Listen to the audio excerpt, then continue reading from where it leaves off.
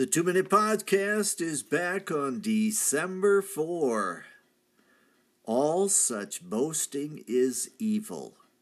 James chapter 4. Do you know a braggart? Kind of a pain, aren't they?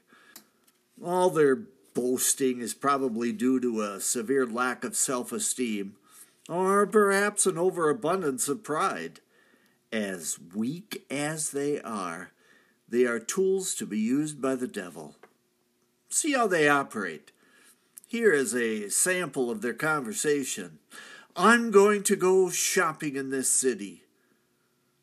Or, I am going to start a business, and the money is going to be phenomenal.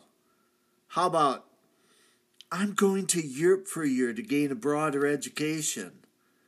Listen to them brag and boast. They have no wisdom, and their boasting is evil.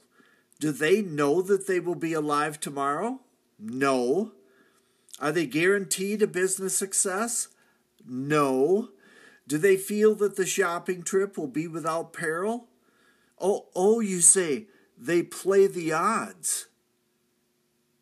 We are but a vapor and appear on this earth for but a little while.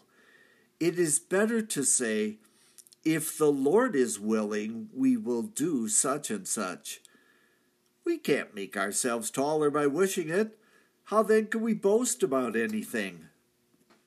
We turn to the word of the Lord for our instruction. In doing so, we gain wisdom and direction.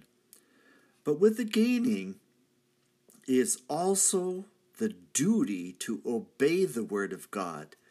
If we do not obey, then we willfully sin and are no better than the one who brags.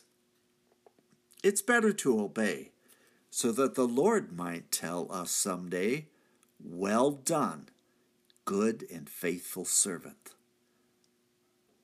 That's the 2 Minute Podcast. I am Michael Foskey.